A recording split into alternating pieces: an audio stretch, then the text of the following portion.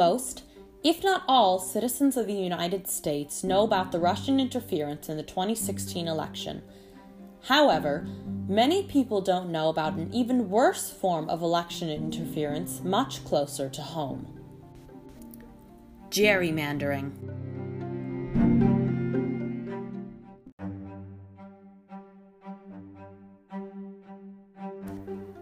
The term gerrymandering came from way back in the 1810s, when Governor Gerry of Massachusetts approved a district so misshapen that it reminded people of a salamander. But what is gerrymandering? Well, it's when politicians manipulate voting districts to benefit their political party and hurt their opponents. You see, every 10 years, the U.S. holds a census to determine how populations in the states have changed.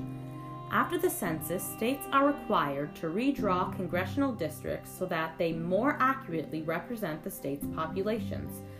But the problem is that in most states, the issue of redistricting is left to state legislators, who are all too often out to give their party the advantage. The two most common forms of gerrymandering are called packing and cracking. Packing is the process of concentrating a specific group, usually a political party or minority, into a single district or districts. However, packing isn't always a bad thing.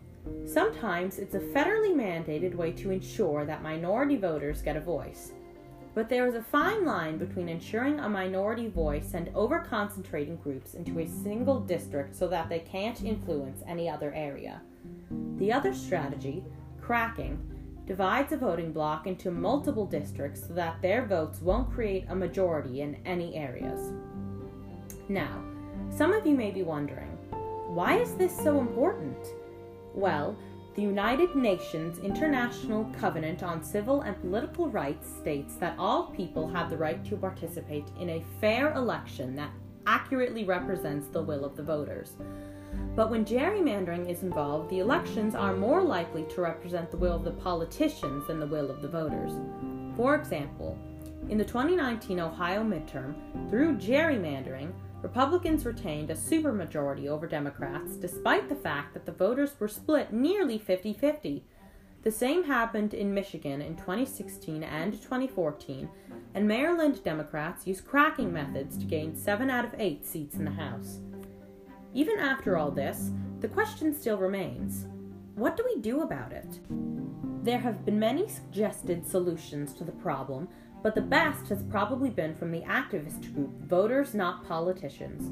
Voters Not Politicians have successfully passed legislation in Michigan that makes it so that a commission of 13 randomly selected citizens, 4 Democrats, 4 Republicans, and 5 independents, with no close political ties, draw district lines as fairly as possible. Michigan Republicans argue that the commission is discriminatory to people with partisan beliefs. This is a ridiculous claim, seeing as both parties have representation on the commission, and because discriminating based on partisan beliefs is actually what gerrymandering does. It gives unfair disadvantages to voters based on what party they align with. Ultimately, the best way to fight gerrymandering is to vote for policies and politicians that promise to fight against it, volunteer your time to help advocacy groups in bringing awareness, and to contact your government representatives. It's about time the government for the people actually started representing them.